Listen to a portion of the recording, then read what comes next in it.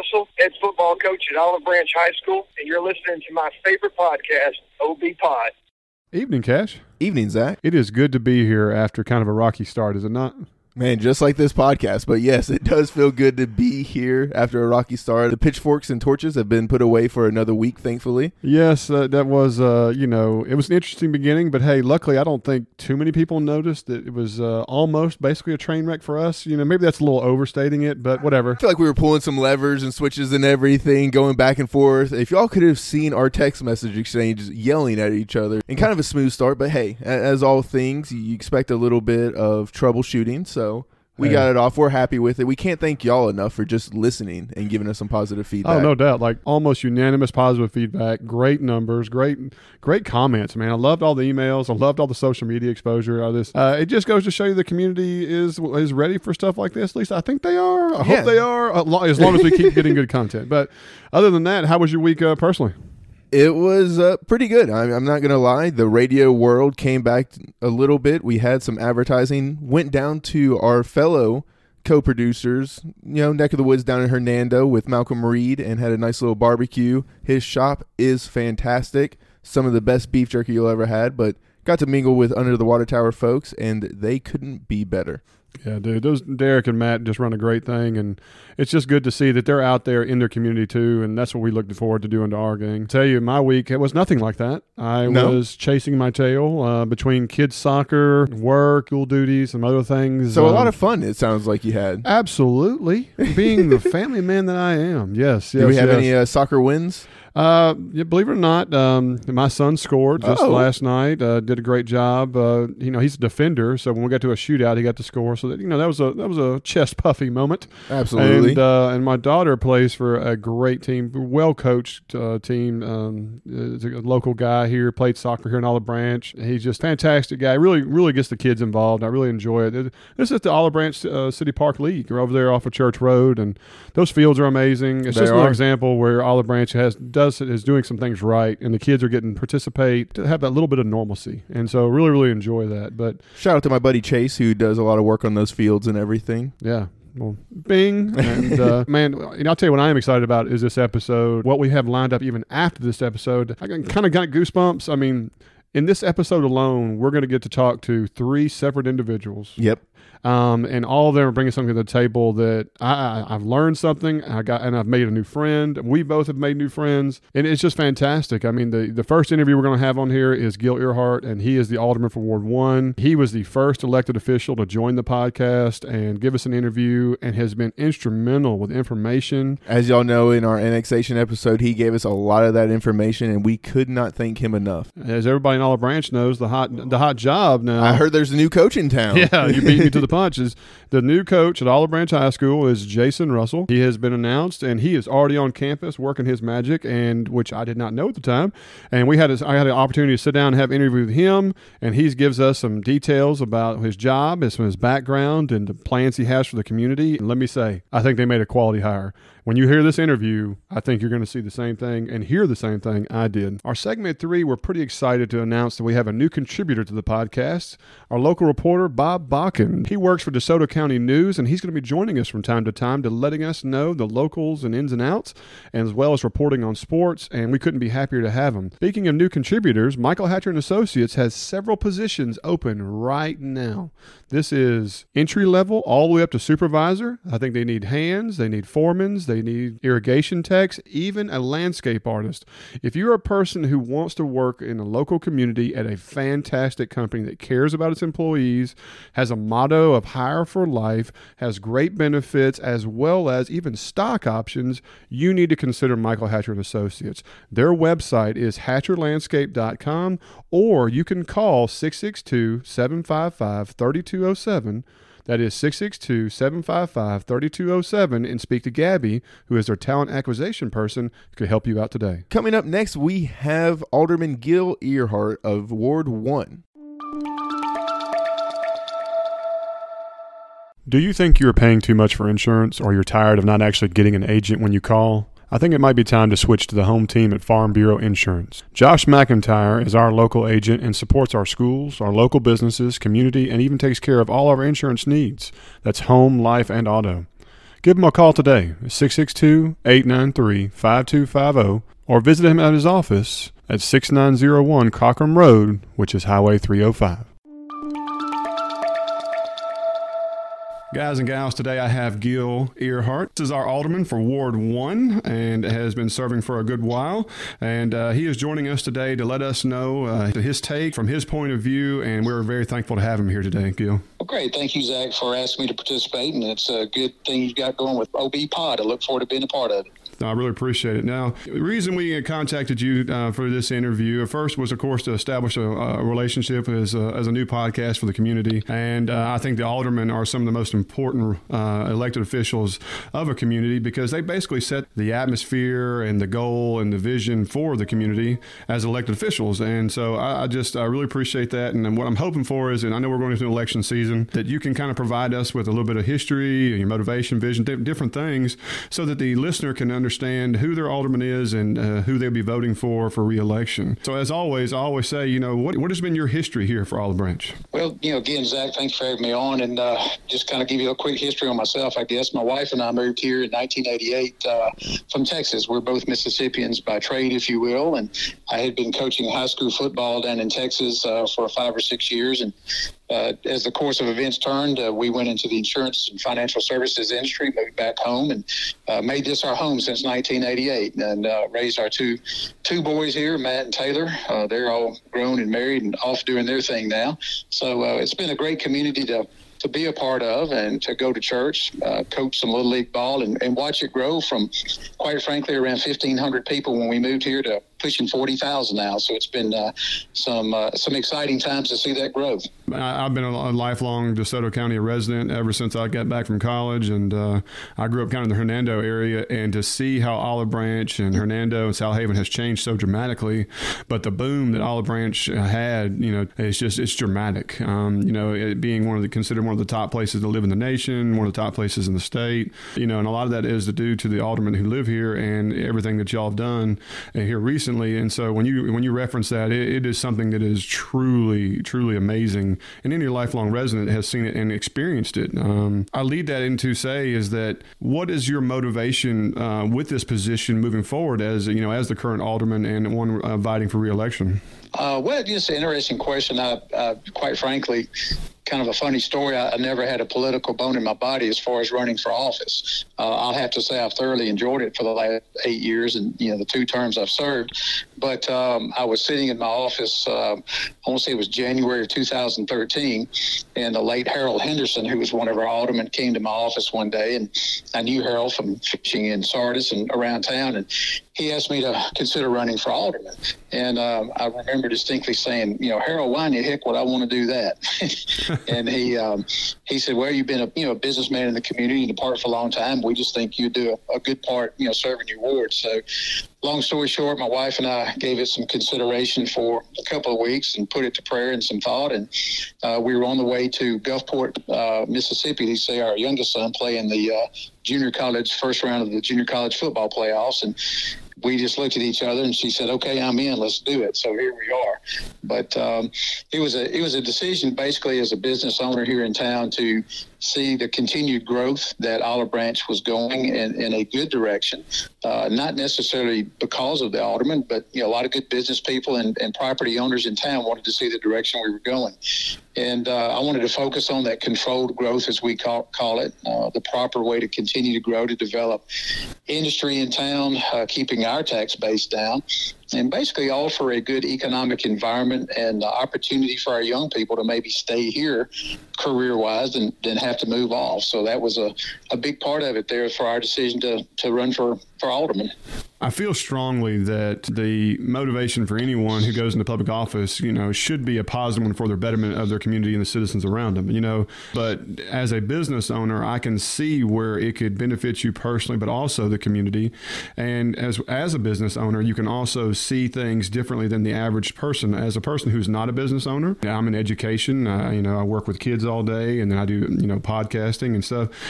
There's a lot of things that I wouldn't know, and I wouldn't feel comfortable making decisions on, that a business owner or someone who deals in that level would be more comfortable with or more apt to make decisions when it comes to building a government that is basically, let's be honest, around tax dollars and building and spending money. And so a business background would be very beneficial. Would you say that the way that Olive Branch has been going during your time, does it fall in line with what your personal vision of Olive Branch is? And what kind of, can you elaborate on what your vision is for Olive Branch? Well, sure. In a couple things you commented on, it's, I guess, the skill set it takes to be an alderman, and anybody can do it if you have a heart for your people and some common sense to make the right decisions with the facts that are presented in front of you. A lot of people don't realize that, our opinion as an alderman is not necessarily what's important. We cannot be arbitrary and capricious toward the decision that we're making. We have to take the facts that are presented for us and the codes that are in place and make that decision. Sometimes it's pleasing to some and sometimes not, but those are the things we're bound upon. But as far as the vision goes, being in the insurance business and financial services business, we had a very successful agency and we're doing well and we're very appreciative. And I felt like that being an alderman and serving the public's a lot like we do our clients. A lot of people call and they may have a complaint or concern, and it's not really a negative thing. It's just they need more information or they cannot get help. And I think part of what we do is a liaison between our citizens and the departments they need help from, or the questions they have about, where's the city going? Why can't we do this? Why can't we have this? And so I think that's the biggest aspect, is just having a communication line to our people and letting them know, what it is we're about and where we're going. As far as my vision goes, I think, I use the word controlled growth a lot. And as you've indicated, the tremendous growth we've been in through since the late 80s and early 90s. I use this term a lot, the horse or the cow got out of the gate a long time ago, and it's just too late to shut it. The school system's excellent in our county. Our standard of living is very affordable, and people want to be a part of it. You can use that analogy. If you build it, they will come, and people are coming in droves. So the look that I have is, while we cannot stop the growth and don't necessarily want to, what is it that we want? Well, we want quality places to go eat. We want quality places to go shop. We want a good, safe environment to live in, and nothing against Memphis for what they provided all of those years. But people don't necessarily want to drive 20, 30 minutes in time to eat dinner. They don't necessarily want to drive to Wolf Chase Mall to go shopping. They want it here. So that was part of that growth aspect. But I think the biggest thing, too, is, if I look forward 20 to 30 or 40 years from now, I'm 60 years old, and I probably won't be here that long. But if I were to look back, what is it we set in motion so that maybe the children growing up in this town and this community getting an education, can they have jobs professionally, such as maybe white-collar jobs or what we call Class A type building, engineering type jobs and those things that we can keep here, along with maybe some research and development type facilities. Nothing wrong with our warehouses. They've been a great, stable part of our economy. But how do we build from that and move into maybe recruiting some national headquarters or regional headquarters? So that was kind of the division I had, is how do we continue this growth to where we're moving down the line, not for growth in growth's sake, but having the opportunities for our citizens to shop, to live and play, but also have a great economic environment that's self-sustainable. And if you look at the economy the last 10 or 12 years, while we've had our ups and downs nationally, DeSoto County's been pretty level, pretty stable. And that's been a good thing to be a part of. I couldn't agree with you more. I think you have spoke elegant about where you think the county should go and how things should happen when it comes to economic growth. There has been concern and feedback from people we've spoken to, even personally, as a person who works in education and drives by several large factory, warehouse type facilities, as being kind of the more constant thing you've seen here recently. I think people would really love the shift of seeing big name, corporations, like you said, headquarters different things that brings in a higher level paying positions, a different, not so much a different type of clientele, but a different broader range of paying jobs that would change not only the business landscape, but also the residential landscape of the people who move here and the investments they make in the community and things of that nature.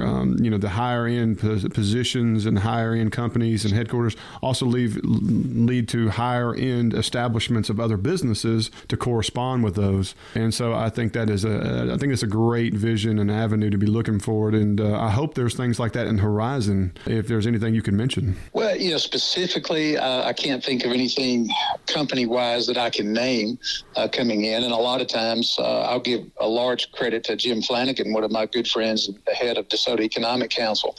But, the environment in DeSoto County, due to all of our cities and our county board as well, have created an environment that businesses like Amazon or Maybelline or McCormick Spices that are already here in this area, they look for when they come to Olive Branch.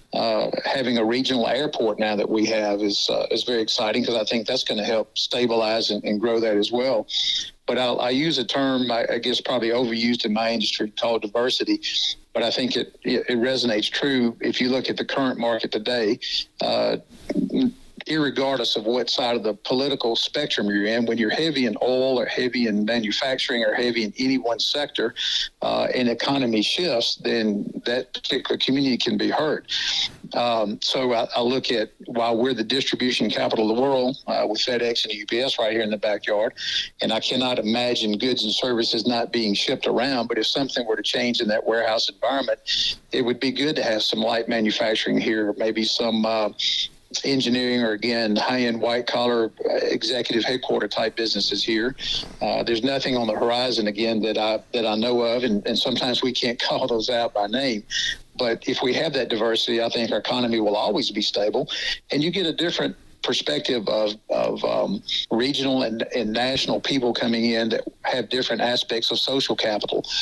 They run for boards, they invest money in our schools, they invest money in other community projects that we need, because municipalities don't always have the money to do that. So again, I think it's very healthy to do those things moving forward with that kind of diversity. I agree 100%. Do you feel like the community is in support of the vision that y'all have maintained for the last few terms that you've been in office? I think so as a whole. I mean, you've always got your naysayers on every side, and a lot of people don't want to grow. It is a pain with traffic. I get that, and one of our biggest challenges is infrastructure. How do we move truck traffic and car traffic around? But I meet very few people who aren't appreciative of the fact that, again, I can go to Kroger or go out to eat dinner or go to some nice, steakhouse or places that are here locally.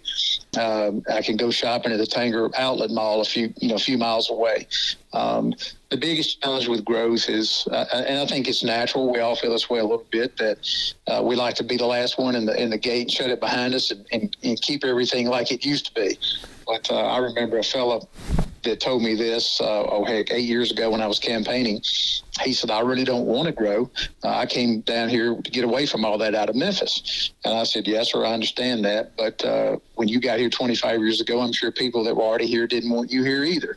And I didn't mean that, bad toward him, but I wanted him to realize that he has no corner on the market as far as buying a piece of property and liking the gates. Yeah, well, that's a good analogy. It reminds me every time somebody complains about getting pulled over by a police officer, and I remember the personal experience of the officer looked at me and I'm like, there's other people speeding, and they looked at me and said, well, have you ever been fishing before? And I was like, I said, yes, sir. And he goes, did you catch all the fish? And I said, here's my license and here's my insurance. And that was the end of the conversation. And so, so I totally understand that. Well, we talked about growth and we talked about vision and things. And so one of the hottest topics right now, and I know it's a sensitive subject, and sometimes there are things you can't discuss, and I respect that. But, the biggest thing paling for Olive Branch that is the biggest deal, obviously, is the annexation. And, we understand that was something that happened, I believe, back in 2018. And, it was a unanimous vote between the mayor and the alderman. And, the annexation was for basically 50 square miles to add on to Olive Branch City, reaching all the way down to Lewisburg communities and west almost to Bridgetown and so on. And that is a huge undertaking, and it's been met with some resistance and litigation and things. And I would love to know some background as one of the aldermen that were a part of this monumental movement. What was y'all's motivation for this, and what was the rationale? Anything that you can convey from a personal message, so that a person who maybe is novice or doesn't understand or is just afraid of the word annexation because they've heard nothing but negative things. What's something you could tell the average citizen of OB about? Sure. Well, I'll be glad to comment on that from my perspective, and some of the laws are involved in that as well. I'll kind of start with going back to vision and growth.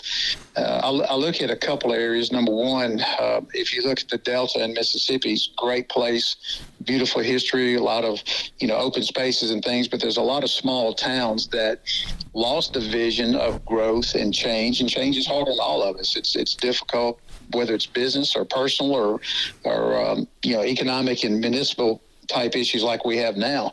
But you have to look forward. And I go back to I-269 as I answer this question. Senator Tommy Woods at that time from Byhalia, and a gentleman, I don't know that particular senator's name, representative in Memphis, but started looking at, Memphis is going to grow someday. This whole area is going to grow, and how do we prepare for it? A lot of people don't realize this. I-269 was now 27 years in the making. They started a vision that said, how do we get traffic and growth and people around Memphis, which would help the infrastructure traffic flow, but also create economic opportunity for the area. So when you look at that, I guess I'd go back to probably maybe 20 years ago, around 2000. A lot of people don't remember this, but the city of Olive Branch tried to annex some area down around the Lewisburg community then. And this is nothing against Lewisburg by any means. It's just our natural progression of growth, because Malone Road is kind of that dividing line between South Haven and Olive Branch. We don't have anywhere to grow westward, so our natural corridor is going to be south. And at that time, Lewisburg met us with some resistance, as they are now, and I certainly understand that. People say, I live in the county because I want to live there. And yet, I think that was just prior to 2008 as well. The economy changed, and we pulled away from annexation, the board and the mayor at that time. And I think any community, whether it be Eudora or Lewisburg or anyone else that's a small community that's not a legal township at this point, realize that the expense to carry a township or a city is quite enormous. You've got fire protection, police protection, road, gas, sewer, all the things that go with that. So to my knowledge, if I remember well, Lewisburg kind of just let that die, and the city of Olive Branch backed off. So here we are today. So I don't think it's a secret that the natural desire of growth, whether it be us or Hernando or South Haven, particularly when it comes to I-269, is what is the interchange? What are the interchanges going to be? 305 and 269. I think next it comes Craft Road and 269. Then you've got Lauder and Getwell. What's going to be there? How can we, again, control that growth where it looks nice? It's not a bunch of commercial businesses stacked on top of each other. How do we spread it out? We've got a good flow between resident, business, and also walking trails, quality of life. So those are the things that Olive Branch started looking at with that potential there, as we need to grow ourselves for our citizens here. And from my perspective, when I looked at it, there's a couple of key things that I guess I'll mention. Number one, financially, it was a very easy decision to make because we're in good financial health. We have reserves built back up. One of the big things is, fire protection. Our volunteer fire guys do a fantastic job down there. And I'm sure we'll work with them on how we provide, I know we'll work on it, how we provide fire protection. But what we will do with those particular fire departments and how we work with them will only enhance the people that are there. A lot of people don't realize this. When you go from a 7, 8, 9, or 10 in a fire rating down to a 3 or 4, such as the city is, your tax increase that they will see on city taxes will be offset by your fire rating decrease, which will help you on insurance rates. We know, based on the numbers we see, that we can provide the police protection and the fire protection. We already run gas infrastructure down there, so there's a lot of good benefits that we can take, to those people. And also, the tax revenue that will be gained from the ad valorem tax on property down there will only enhance our parks and recreation that a lot of those people in the county already use. It will also help improve our infrastructure that people in the county use getting into Memphis to work or around the county going to eat and shop. So I think it'll be a very equitable aspect for everybody involved when it comes down to it. Absolutely. Can you talk about how y'all determined your line and size or anything detail-wise from that aspect? I think just geographically, a lot of people look at it as a huge land grab, and it's not really a land grab for land grab's sake. It just happens to be, if you follow I-269, that's the natural border, if you will. I don't think it's any secret that Hernando would like to grow at some point. I don't know that they know which direction they would like to grow. They could go south, maybe a little east or west. Again, we're kind of blocked by Marshall County line and the Coldwater River. So when you and South Haven's already pretty much landlocked. But when you look at our natural growth perspective, we can only go to the Marshall County line to the east and then down south to the I-269 corridor or the Coldwater River. So it was more geographical aspect than anything else based on where 269 flows. And my understanding is that if this annexation goes through with this additional 50 square miles, Olive Branch will become the second largest city in the state. Was that ever in the back of the mind of any of the aldermen or the mayor when decisions were made? No, I don't think so, because the purpose for growth of annexation is not necessarily, I guess from an ego standpoint, to be the largest city or the second largest. It, again, was what makes sense from a geographic perspective, what makes sense from the recruiting perspective of what kind of business we can bring into our city, like we've talked about before, what kind of business and the right kind of business, because I think you can set a new tone down there and maybe have more what we call Class A office buildings, maybe 2- and 3-story office buildings that house regional and national firms, because the warehouse district is going to continue to grow out toward the airport and eastward. But and I think financially, you talk about making decisions. If you've served on board of directors or anything else in the past, you look at the financial aspect. A lot of people don't realize this, that Olive Branch has the lowest millage rate of any city in our county. And I think a lot of that is due to the industrial growth we've had. So the benefit to the residents is it keeps your personal taxes low.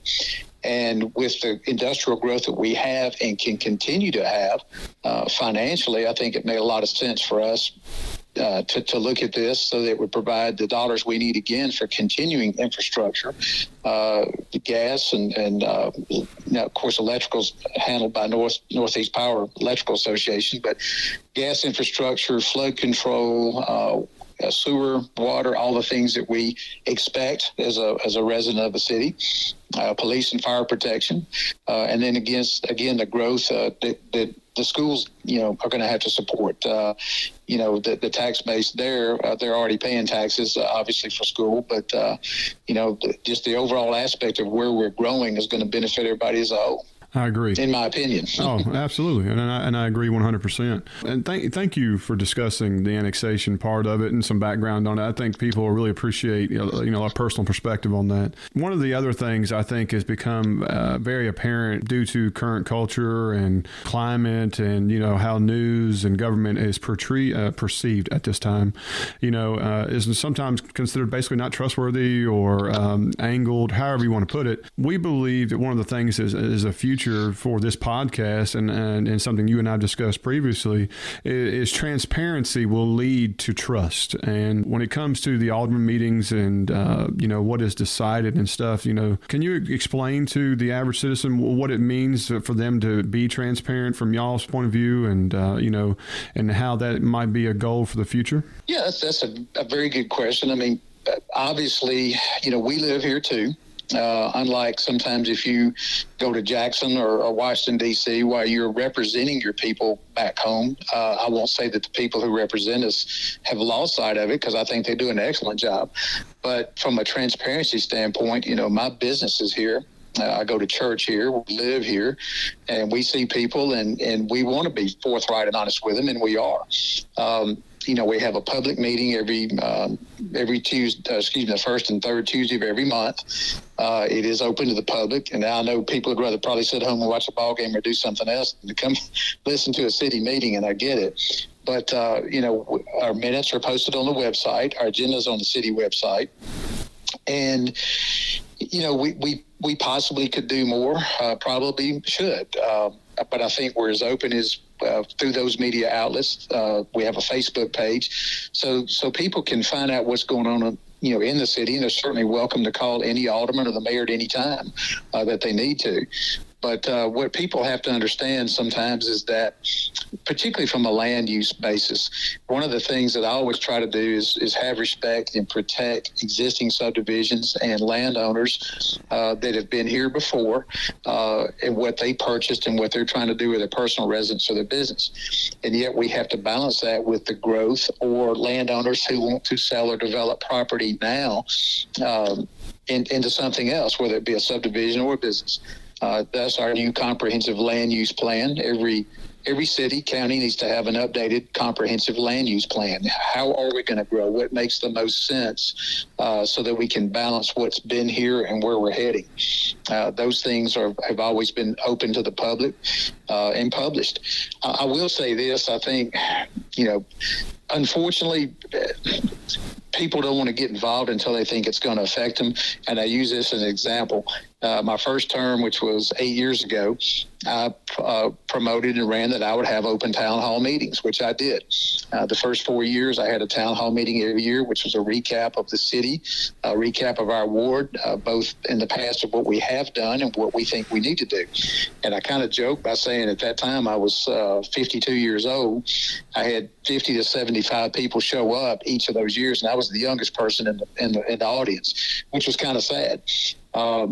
So I think one of the things that I wish people would get involved is the younger families. And of course, when I was raising my children, I know it was tough. You're running the ballpark off and on. You're going to church. You're going to dance. You're, running wide open all the time doing homework, and it's hard to go participate in those meetings. But I think people will get out of it what they put into it, meaning call your alderman, come to a public meeting, get on the website, make your comments, and realize that we're trying to do the very best that we can with the laws and the codes that we have in place. I fully believe that we need fair and equitable code enforcement, which we have. And just like one of my old high school coaches I served under, he says, you don't need to make too many rules because you got to enforce them all. So if we have a code that doesn't make sense anymore, needs to be changed, we're doing that. We've tweaked a lot of codes in the past 4 years that were really outdated. So we need to keep up with those times as well. And I appreciate that sentiment. As the podcast, one of our motivations is to help with transparency and to be a link between the average citizen to their local government, their announcements, their chamber, sports, education, all those things. And, I think it's something where if we can make a relationship with you and the other alderpersons and so on to where we can help disseminate that information from those meetings and stuff. And I know every city is unique. Hernando, I believe, has gone to a live stream, and I know South Haven has gone to a YouTube channel and some different Correct. Things. And I've heard there are possible plans of Olive Branch doing something similar in the near future. But I also believe, like you said, what you put into it is what you get out of it. And I think we're also in a world of convenience and ease, and we get our news and information from different avenues. And I'm hoping that our podcast is an avenue for you and the other aldermen to give that information. And it's something I hope we can count on for the future to have you on the show more often, even possibly after every meeting, just to kind of give a little perspective from a person who can't be at a meeting or doesn't understand why something was made a certain way or a decision was made. And if they hear from their alderman themselves or, the information given to us and we're able to disseminate that to them, they can better understand and appreciate why the decisions are made and be more supportive of the government and build on that relationship of trust and understanding. And would you agree with that? Well, absolutely. And I certainly would be open to it. I appreciate the opportunity today to speak to you and our citizens of Olive Branch. I know, I guess as media has changed, we don't have the newspaper as much as we used to. Obviously, we don't have a local news channel down here. So podcasts are the growing way to communicate. And of course, social media. The downside to social media to me is that it tends to be a platform to be more adversarial than communication or communicatorial and working together. And that's sad, because I think one of the things we've lost is just the outright open communication, and whether we agree or disagree, move to a resolution that's as amicable and best for all as we can at that point, and keep continuing to improve.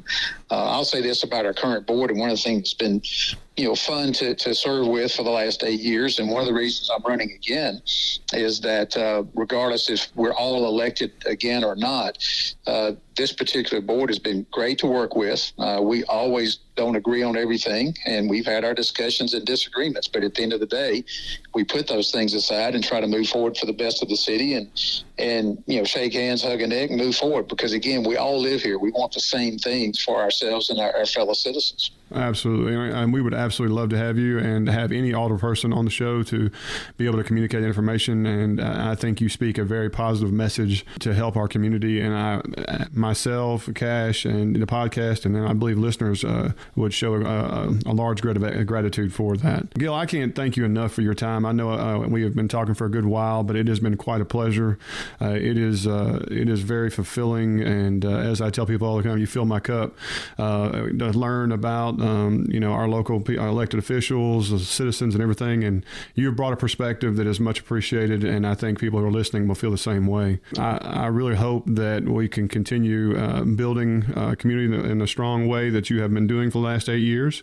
I wish you a strong re-election campaign, and wish you luck on your re-election. I believe that if anybody contacts us with questions directly to what you've talked about, we would have an open line of communication, and I would send them your way. And I appreciate what you and Cash are doing. I think this is a wonderful platform, and I'll be glad to be a part of it anytime you need me. And as we close out, let me make a comment on election real quick, because I definitely believe in voting. And despite the consternation we had in the last presidential election, I hope people realize that this is not really about parties on the local level. It's about our community.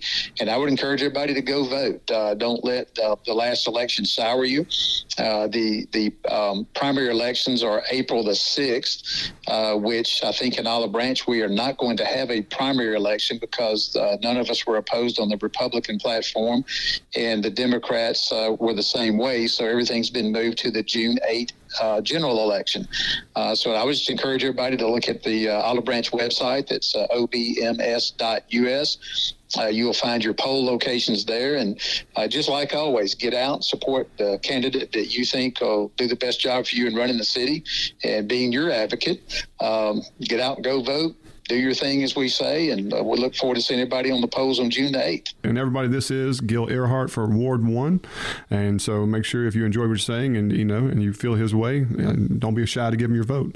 But other than that, guys, I think we're going to call it a day. Gil, again, thank you for your time. I really appreciate you joining the podcast, and we look forward till next time. Sounds great. Thank you, Zach, for having me. Have a great day. Up next, we got the new coach in town.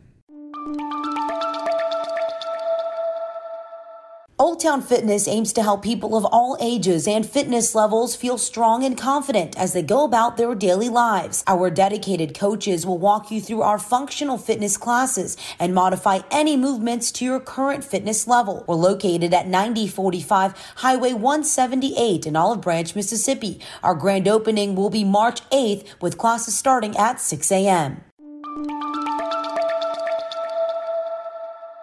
All right, Olive Branch, pretty excited here. I have got the new football coach of Olive Branch High School, Coach Jason Russell, with me today on the interview. Coach, how you doing? I'm doing great. How are you today? Man, I'm doing swell. Coach, I got to ask, man, how is life in Olive Branch right now? I heard you've already got started over at the school.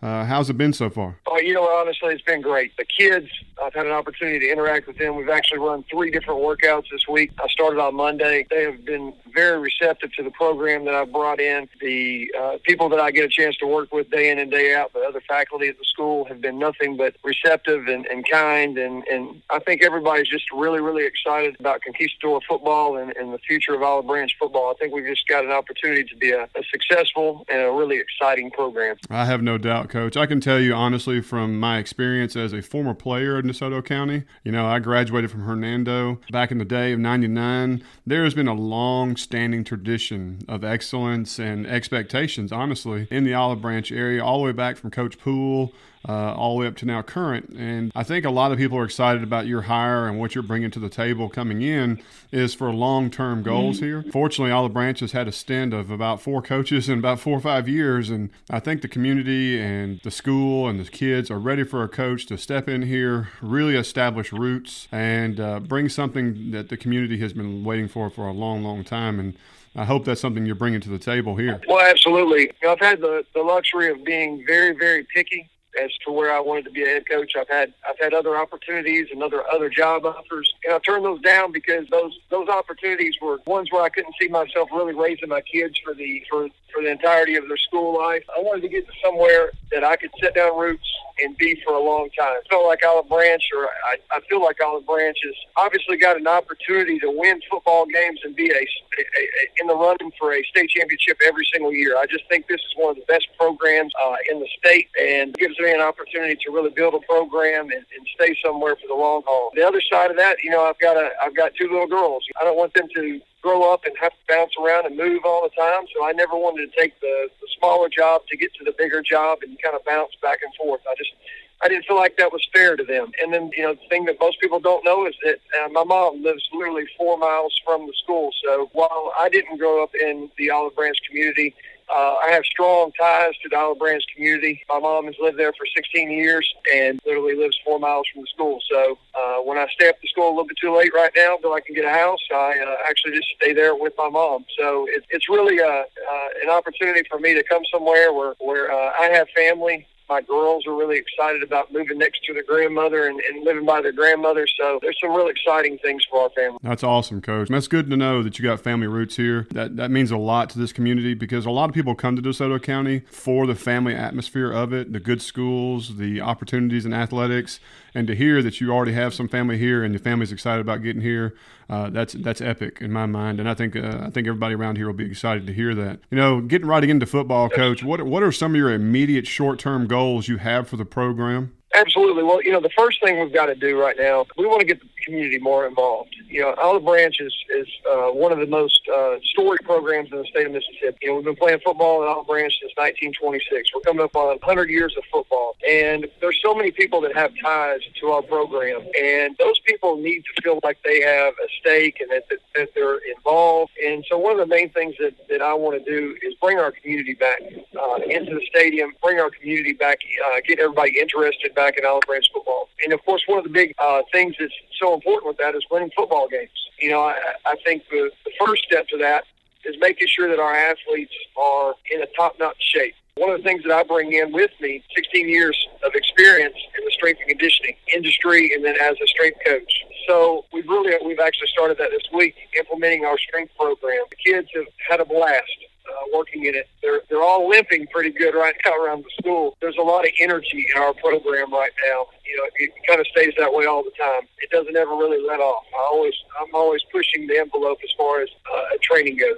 That's fantastic. A lot of our listeners might know it, but believe it or not, you and I have actually competed against each other in the past. When I used to be a coach at DeSoto Central, I used to run a powerlifting program, and you ran a very successful one there at Oxford at one time back in the day. Sure. And so I know from personal experience that you excel well in the weight room, and I have no doubt that Olive Branch will be looking a little bit tougher when it comes to hitting that iron. So I look forward to hearing about how that's going to work out. As for that, what do you think about long-term goals for right now, Coach? I know that's kind of easy to say. Everybody talks about state championships and, things of that nature. But is there anything specific you've thought about that maybe the community or the schools is something they can help with? Or, hey, what you got?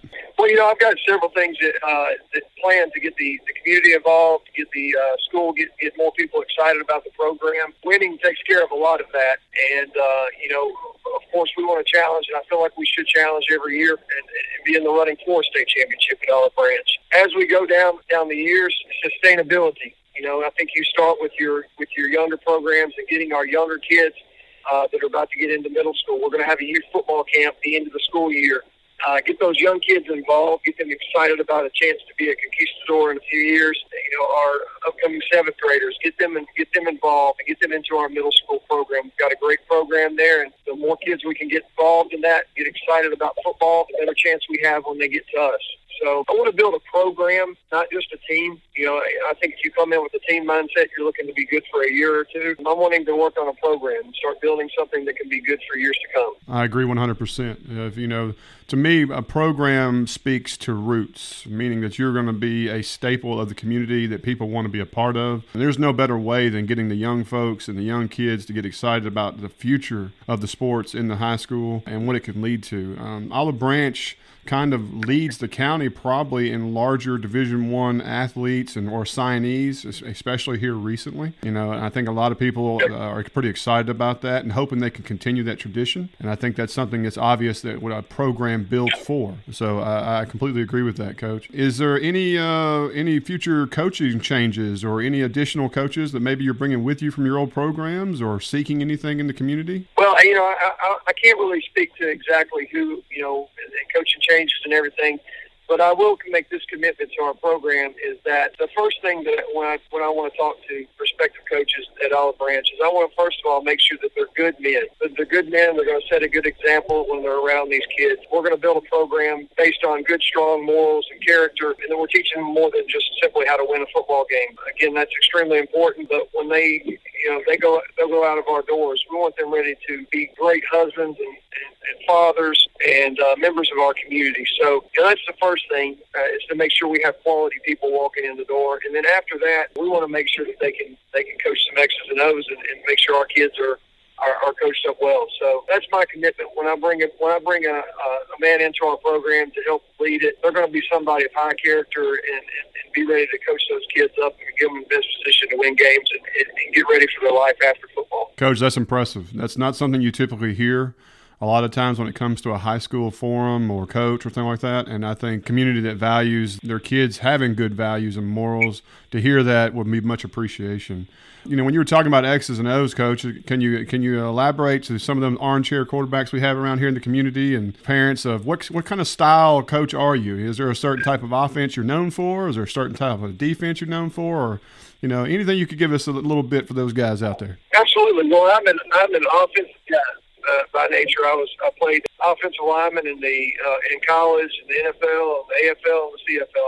I've always been an offensive guy. I love offense, but I also think the key to winning games is being able to stop people. I've been in games where I've lost and we scored, almost 50 points. Defense is extremely important to me, but offensively, I'm more of a spread offensive person, and I always kind of hesitate to say spread offense because immediately people think, okay, there's spread offense, they're soft and finesse, and it couldn't be anything further from the truth. The offenses that I've been a part of, we do spread people horizontally all the way across the field, but football is won still by physicality and winning the line of scrimmage. So what you should look for with us is an offense that's able to be multiple in formation. Sometimes we'll be all the way spread out across the field. Sometimes we'll tighten up, physical at the line of scrimmage. I believe that the best offenses are balanced as far as run to pass. If you had my perfect world, we would throw it the same amount of times we run it, and we have that and be very successful. But offense is always dictated by the players. Us as coaches, our number one job as an offensive coach is to get the ball in the hands of the best player on the team. And if that best player is the running back, well, he's probably going to touch it a little bit more than the other guys do just because he gives us the best chance to win. So that being said, spread-based offensive mind, but a lot of physicality, a lot of toughness on our team. We're going to be a disciplined football team and doing things the right way. And so I can't tell you exactly run-to-pass ratio. Again, in my ideal world, it's about 50-50. I understand. Well, I can tell you, Coach, in the past, back when Scott Sampson was here and other coaches that were highly successful, they ran very similar ideas of what you're talking about, a spread or semi-spread package that had a lot of unique runs, zone veer options, even stuff that was triple you name it. They were very widely versed, and it led to a lot of success. So to me, that fits right in with what has been successful in the past here for this community. You know, in the past few coaches have been some major changes in the styles of offense. There have been the flex bone was here recently and stuff, and that was an acquired taste for this community. You know, your arch rival, you know, our semi-arch rival over at Center Hill, they run that kind of program, so it's very unique. It's not as commonly used, but it is effective when it's done right. I think the community is going to accept what you're talking about very well and be excited. It sounds like it can be a big play offense. The physicality is what Olive Branch is always known for, and so by you saying that, I think that's the key that turns on the tractor for everybody around here. Coach, when it comes to anything else, is there any other big announcements coming on for this spring or summer? Is there a spring game or anything that a community or school or anybody could let anybody know about? Yeah, we've got several things coming up. I sit down with my coach today, and we had actually quite lengthy meeting, just kind of going through the different things. You know, I think again, Olive Branch is a big time program, and it needs to be run that way. There's a lot of different ideas that I have that are going to again involve the community, get everybody excited about Olive Branch football. This spring, of course, we've got a fundraiser coming up that we do every year. Of course, that's great for people to know that they see people coming around. We do a cookie dough fundraiser every year. Been highly successful before I got here. That's going to start after spring break. That's the first thing we've got going on. We've got a spring game. We'll be playing against Lake Comrade, and we're playing on May 13th is our date for our spring game. It's going to be an early game, and so what we're planning on there is starting the game directly after when school lets out. We want to get all the students in the stands and get them an opportunity to come directly from the school and have an opportunity to watch the football program as well as everybody in the community. So we've got that for our spring game. At the end of the school year, we'll have a youth football camp, and we'll actually have two of them. We'll have one youth football camp that's for our kindergarten students all the way up through our fifth grade students, and that'll be an opportunity to get those kids out there and meet our coaching staff and meet some of our players and just go through some drills, and it'll last a couple of days, and it'll give them an opportunity to experience Conquistador football and just get fired up about being part of our Olive Branch program. Then we'll also have a camp for our upcoming seventh graders, just to get them again involved, get them excited about being a part of the program, because they're going to be the future of our program. The next year they'll start playing football in seventh grade, and so we want to make sure we get as many of those kids out as possible and interested in playing the game. Going through the summer, we've got some great plans, workouts and everything.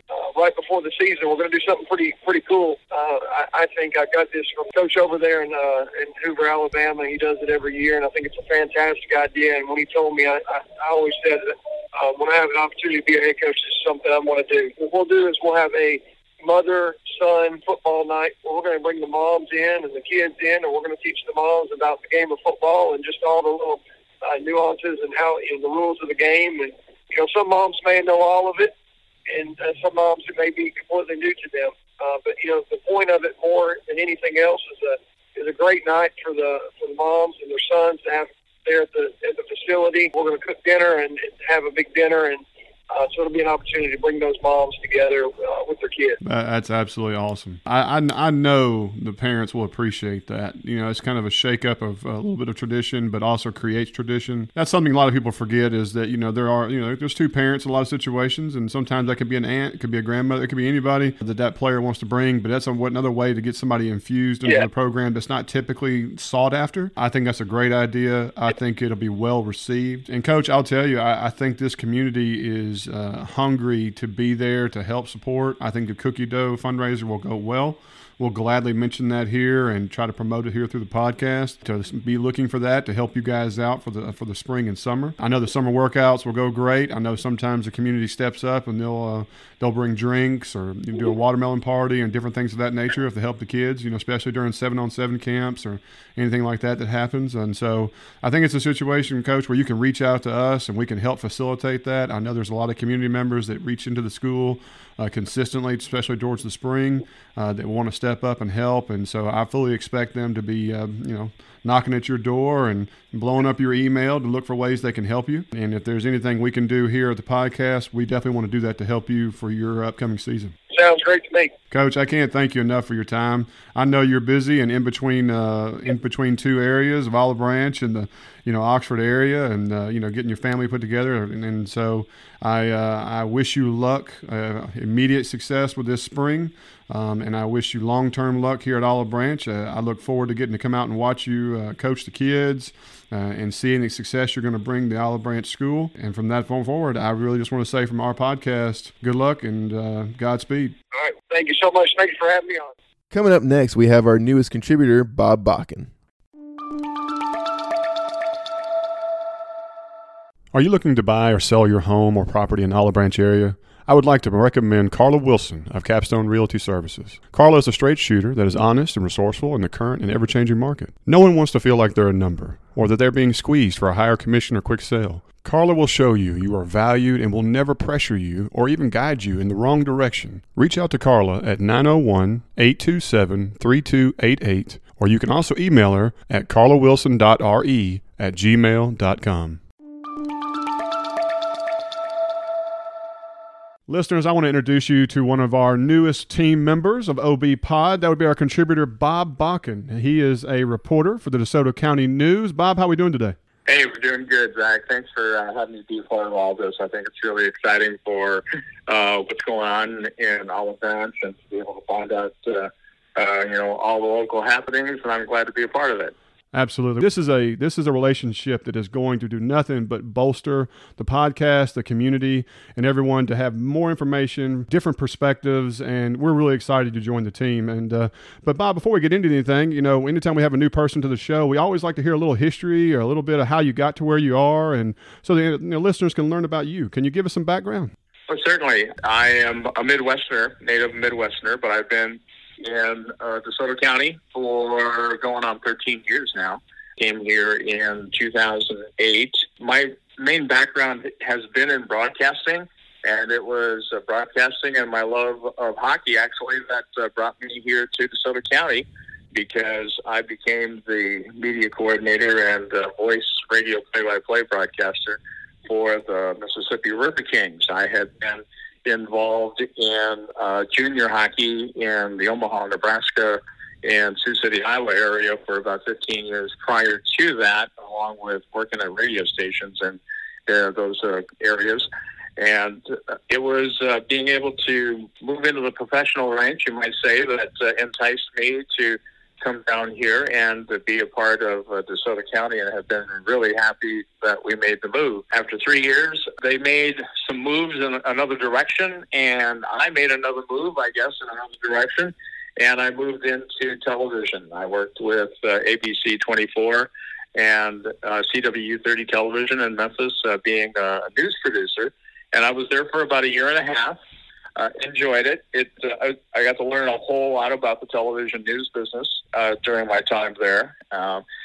But from there, got connected with the DeSoto Times Tribune and was hired as the sports editor and general reporter for the DeSoto Times Tribune, which I was at for about 7 years until this past July, when I guess I technically became retired from full-time work, but about a month later found out about the DeSotoCountyNews.com website and their desire to really pick up the news coverage in DeSoto County. And so between DeSotoCountyNews.com and myself, we got together, and I just kind of moved everything that I did with the newspaper over to the online publication, and that's where I've been since basically August of this past year. So broadcasting to television to newspaper and now online publication, I guess I just can't get away from being in the media, and I've been very happy and very much enjoyed what I'm doing. So is the DeSoto County News where we're going to be able to find all of the articles that you're going to be posting at? Yes, that's correct. Everything that goes on there goes onto the website. It is DeSotoCountyNews.com. It's free right now. There's not a charge. We don't have a subscription of any type right now. You just go on it, just go surf any particular website, and all the latest items that I post go up on there. We're also very active in social media. We have 2 Facebook pages. one for DeSoto County News-MS. That is our news Facebook page. And we also have another one called DeSoto County Sports, and that is where we put our sports items on as well. And then I also dabble in Twitter a little bit. At DeSoto_news is our Twitter handle, and we have most all of the links that go to the website. Most all of the activities on our website go to our Twitter page and also to our Facebook pages. Beautiful. And speaking about your DeSoto County Sports Twitter page, we heard that you were down in Jackson for a fantastic women's game that we were talking about last week. That's right. We've had some very good basketball in DeSoto County this last year, and I guess I'm saying right now that I'm suffering from a big case of white line fever because I have seen I-55 more times than I care to. The Olive Branch girls obviously have been one of the top teams, in fact, ranked the top team in Mississippi 6A basketball, and they were able to make it to the state finals and actually claimed their third straight state championship over Germantown of Madison here this past weekend as we're talking. It's just been very exciting to see that program and how they have really dominated the state stage in high school girls basketball in Mississippi. That's an understatement. Cash and I have been talking about them all through the first episode and off air for a while, and we kind of peg them as the top program when it comes to girls basketball in the state overall, not just 6A. They're very well coached. I believe the head coach, Thompson, this makes his, I believe, 9th or 10th state championship. I think he's either tied or close to breaking the record for most by a single coach. I think it's a phenomenal situation. We have a hats off to those girls. If somebody wasn't able to make the game, Bob, what are some of the highlights or stats, that the viewer would want to hear about? Well, first, Jason Thompson, I think he could almost be John Thompson of Georgetown the way he's been coaching. Jason Thompson now has won 9 state championships, 6 at H.W. Byers, and now the last 3 in a row of 1 5A and 2 6A at Olive Branch. He has just done a fantastic, phenomenal job with the girls basketball program over in Olive Branch. That game was pretty exciting, to say the least, but Olive Branch really had control of the contest through much of it. They actually, I think, got a double-digit lead on Germantown. As we all know, games like this typically don't end up to be blowouts too often. And Germantown came back. I think both teams had an issue with foul trouble, and they had a couple players from Germantown foul out of the game, and Olive Branch also lost in the course of the contest Amaya Black to fouls. That gave Germantown a chance to come back when Rayma Pegues, who was the MVP of the championship game, she picked up her 4th foul. Jason had to sit her down for a little bit, but that was what gave Germantown the chance to come back in that contest, and they took a double-digit lead and brought it down to about 4 or 3 points at one point. Raymond had to come back in the game, and she took control of that contest. She's going to be one of the top players in the state if she isn't already. She's a junior, and I know my story at DeSotoCountyNews.com about the first paragraph I said was the worst news that the Mississippi 6A basketball fans of girls basketball in Mississippi can hear is that Rayma Pegues is going to be back for one more year because they're going to have to deal with her again. And certainly the best news for all the Branch girls basketball fans is that she is a junior and she will be back next year, and she will probably dominate the girls basketball world once again. She finished with 28 points, and as I mentioned, she was the MVP of the championship game. They also give scholar athletes prior to the contest, one from each side, and Rayma was also selected as the Scholar Athlete Award winner. So it was a big night for Rayma in particular, but she certainly didn't do it all alone. They also got help from Trinity Please. I'm going to mess that name up, but she had 15. Addison Howell, who's a new addition, transfer, I believe, from Oxford. She had 11. Back again before she fouled out, had 10. for the night. So it was certainly not just a one-person game for Olive Branch, although her play was huge. It was just a good contest. Like I said, there was a lot of, I think the officials really wanted to take control of the game right away. They called a lot of fouls, I think, early on, but nothing that I really saw that was kind of questionable. They did a good job in controlling the game. So I know you probably talked about officiating, I think, in the past elsewhere. A little bit. In Understatement. This case, I had no issue with what was called. They just wanted to make sure that the game was played well and played hard. So I'm not going to go into that anymore. Certainly, as the foul started to mount up, started thinking a little bit about how they were going to play the rest of the game, with certain players being in foul trouble. So hats off to Olive Branch gals. Played hard, played well. They were able to hold off Germantown when Germantown made some moves to try and close the gap later on in the contest, and came away with the victory. Good support from Olive Branch that night. It was good to see a lot of fans that were there at Mississippi Coliseum. And I know I enjoyed being at Ole Miss last year for the state championship games, but it was also kind of nice to get back to the big house and to be able to play those games in that arena. I'm sure is going to mean a lot to the gals as well. And it's good to know that we still have nice energy, especially a full year removed and coming back, trying to get some normalcy into our lives once again. I've always been, just kind of get away from sports for a little bit, but I've always been of the mind that, we need to do the safe things, but at the same time, we can't just sit with the safe things. The goal has to be to move forward, to be moving forward. And I think we're doing that. We're doing a much better job. We've got vaccine now. We are seeing fewer victims. We're seeing fewer cases being reported. Maybe we're starting to head down that direction. Just can't sit in one spot and just believe that's going to be what it's going to be forever and ever. We need to move on. And I think we're starting to do that here. And I think I saw an example of that with the state basketball tournament here this past weekend. Bob, I can't thank you enough, man. I really appreciate you giving us the information on the basketball game. That hearing all those stats and those girls' names, and putting that with that kind of program. I know those kids are going to appreciate it. I know the parents are going to appreciate it. I know the community is going to appreciate all your reporting on this. And giving it the reporting that it deserves, because It is a state championship, and these women worked their butts off to get to where they were. Absolutely. And so, again, we want to say thank you from OB Pod. I think the community is saying thank you. But just to reiterate, where can they go, again, just to make sure they know, to look for your written article on this situation, as well as where to find you if they want to give you information or maybe something they have a lead on? You can look at the website, which is DeSoto County News, all one word, .com, DeSotoCountyNews.com.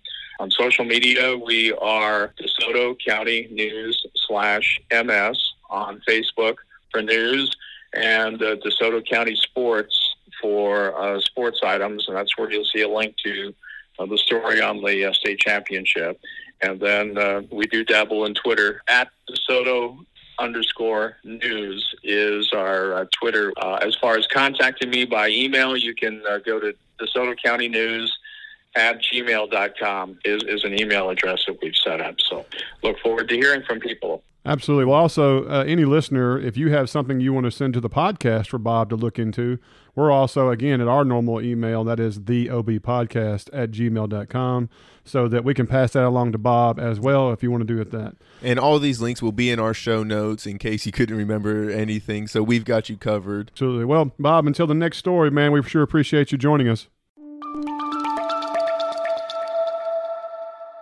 Are you tired of an unimpressive lawn or need some help from a local professional to get your yard the way you want it? Look no further than Master Lawn for your weed control and fertilizing needs. Master Lawn has been serving the Olive Branch community and surrounding areas for over 25 years and is ready to add you to their long list of satisfied customers. Contact them today for a free quote through their website, www.masterlawninc.com, or call 901-250-0873.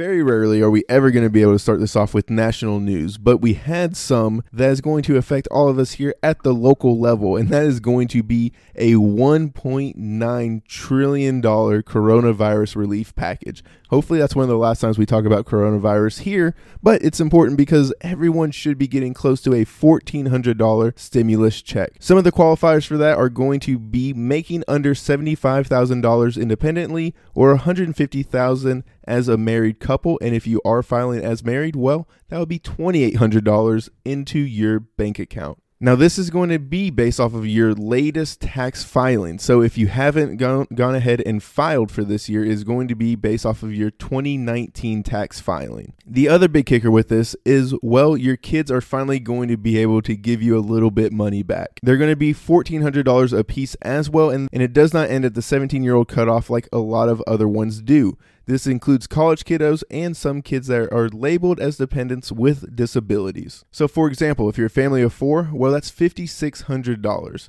And if you're a family of 5, that's $7,000. Do you know what that means? I don't know. You going to tell me? A great down payment. Yes, I know where you're going with this. Guys, there is a great local shop here in Olive Branch called Olive Branch Auto Sales. I challenge anyone to go on their Facebook page, and you will not find more pictures of people shaking hands with a salesman, completely satisfied with a new purchase, okay? They sell the best quality used vehicles all around here. They specialize in trucks. I know their head salesman, his name's Robert Scott. He's a phenomenal guy. They're going to make sure you're happy, and you're not working with one of the big box stores. I'll give you an example. My wife and I go to these dealerships. When we unfortunately, she had a wreck not long ago. We had to buy a new car. There's nothing worse than going into the dealership lot and you feel like vultures are starting to circle you. I know that. You know what I'm saying? Like, you want to go over to Olive Branch Auto Sales, and you're going to meet guys who are not going to go over there and say, "Hey, you ready?" and pester you, this, that, or so on. You come up to them, you ask questions. When you're ready, they're going to take care of you.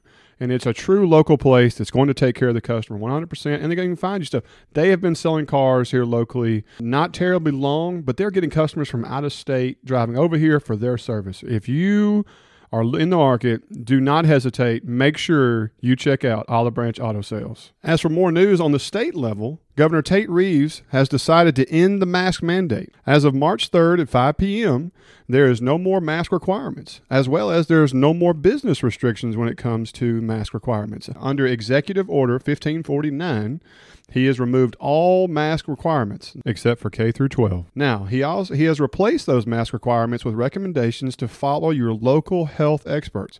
Now, remember, your businesses can still require you to wear masks, as well as your local governments, such as your county, your mayor, and so on, can also put mask restrictions on. So every county could be unique. The last thing is that Governor Reeves also put in place is that if there is an arena, you can only have 50,000 people in it at one time. No, 50%. You're correct. Sorry, did I say 50,000? You did say 50,000. Flub on my part. However, that is correct. 50%. Now, that is important because there is going to be a massive Travis Tritt concert happening in Corinth, Mississippi. And if you're wondering how you can get tickets, well, 95.3 The Rebel is going to be giving away some Travis Tritt concert tickets. So make sure that you're following us on Facebook and listening to us on the radio, because we will let you know this is all going to happen on May the 8th.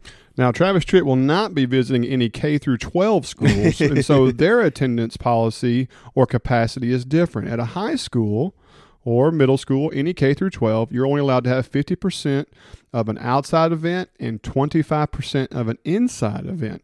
Now, some of you are like, well, basketball season's over, and that's kind of the last thing you do inside. That's not true.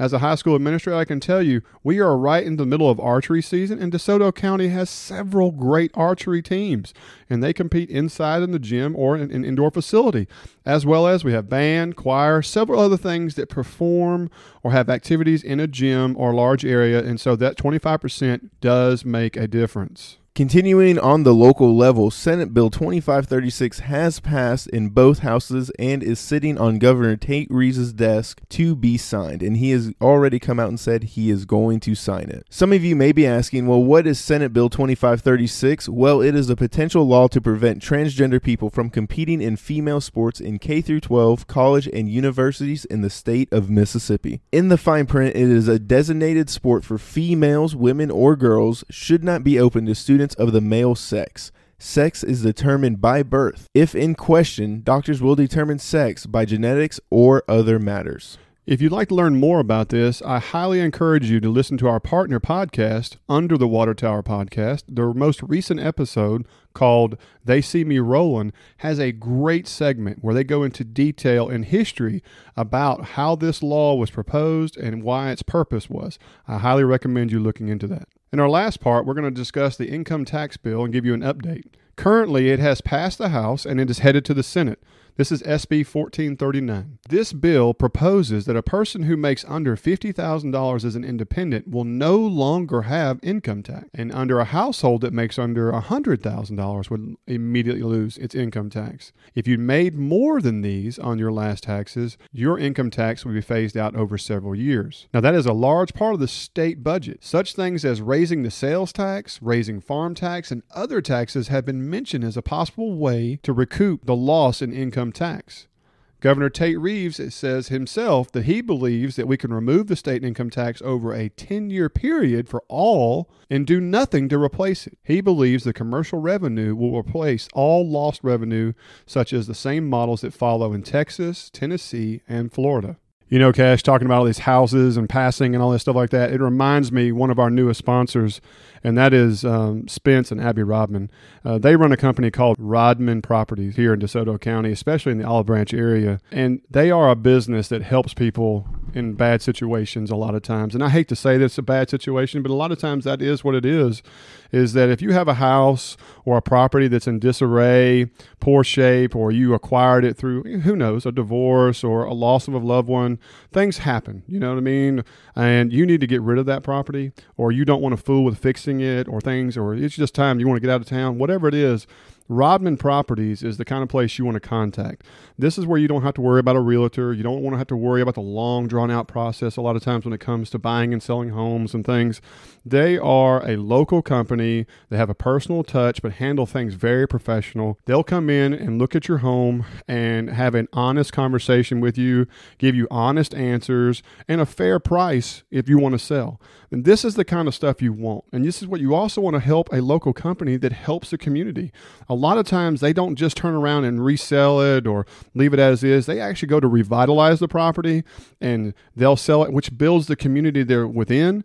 Or a lot of times they also turn them into rental properties, but they're high quality rental properties, not the kind of stuff you see on TV and movies or the place you don't want to have next door to you. They take the extra care to make sure it's done right. They screen their tenant. They do all these things. It's just a fantastic local company. I highly suggest anyone who's in a situation like this or knows someone who's in a situation like this to go to their website, ibuydesoto.com. It has all this information. It's a very user-friendly website. It has contact links. I tell you, it is one of the easiest processes to deal with somebody who's local, professional, and will help you out in this situation. Typically, we would like to let you know about everything that happened at the previous Alderman meeting, but unfortunately, there wasn't a lot of Mike-worthy news to let you know about. But we are expecting a little bit coming out in the next one in 2 weeks, because they happen on the first and third Tuesday of every month. Guys, the last thing we're going to talk about here is that we want to say a special thanks to all of our sponsors. We really, really appreciate all of them. I want to remind you all that they are all local. They all want to build the community, and they all stepped up to help us to make sure this podcast was provided. Please take the time to look at our show notes. If you are interested in any of their services or their opportunities they provide, I really, really strongly encourage that. It's very, very important to help support who supports us so we can support the community. If you aren't already listening to UTW Under the Water Tower podcast, please make sure you check them out twice a week because they are putting out fantastic information that everybody needs to know about in the Hernando area and some of it here. Lastly, we're excited to tell you that next week we have several more candidates to join us for interviews, including Michael Chandler, who is vying for Ward 1 Alderman, as well as Ken Adams, who's running in the mayor's race. And last, we're going to have Bob revisit, and he's going to give us an update on Mayor Phillips. So make sure you're tuning into that next week. Also, check in with us on social media. We're on Facebook and Twitter at OBPod, or you can even email us at theobpodcast@gmail.com. Finally, if you're enjoying what you're hearing, please make sure you give us a 5-star review and a subscribe, whatever your podcast provider. But guys, until next time, I'm Zach. I'm Cash. We'll see you next week.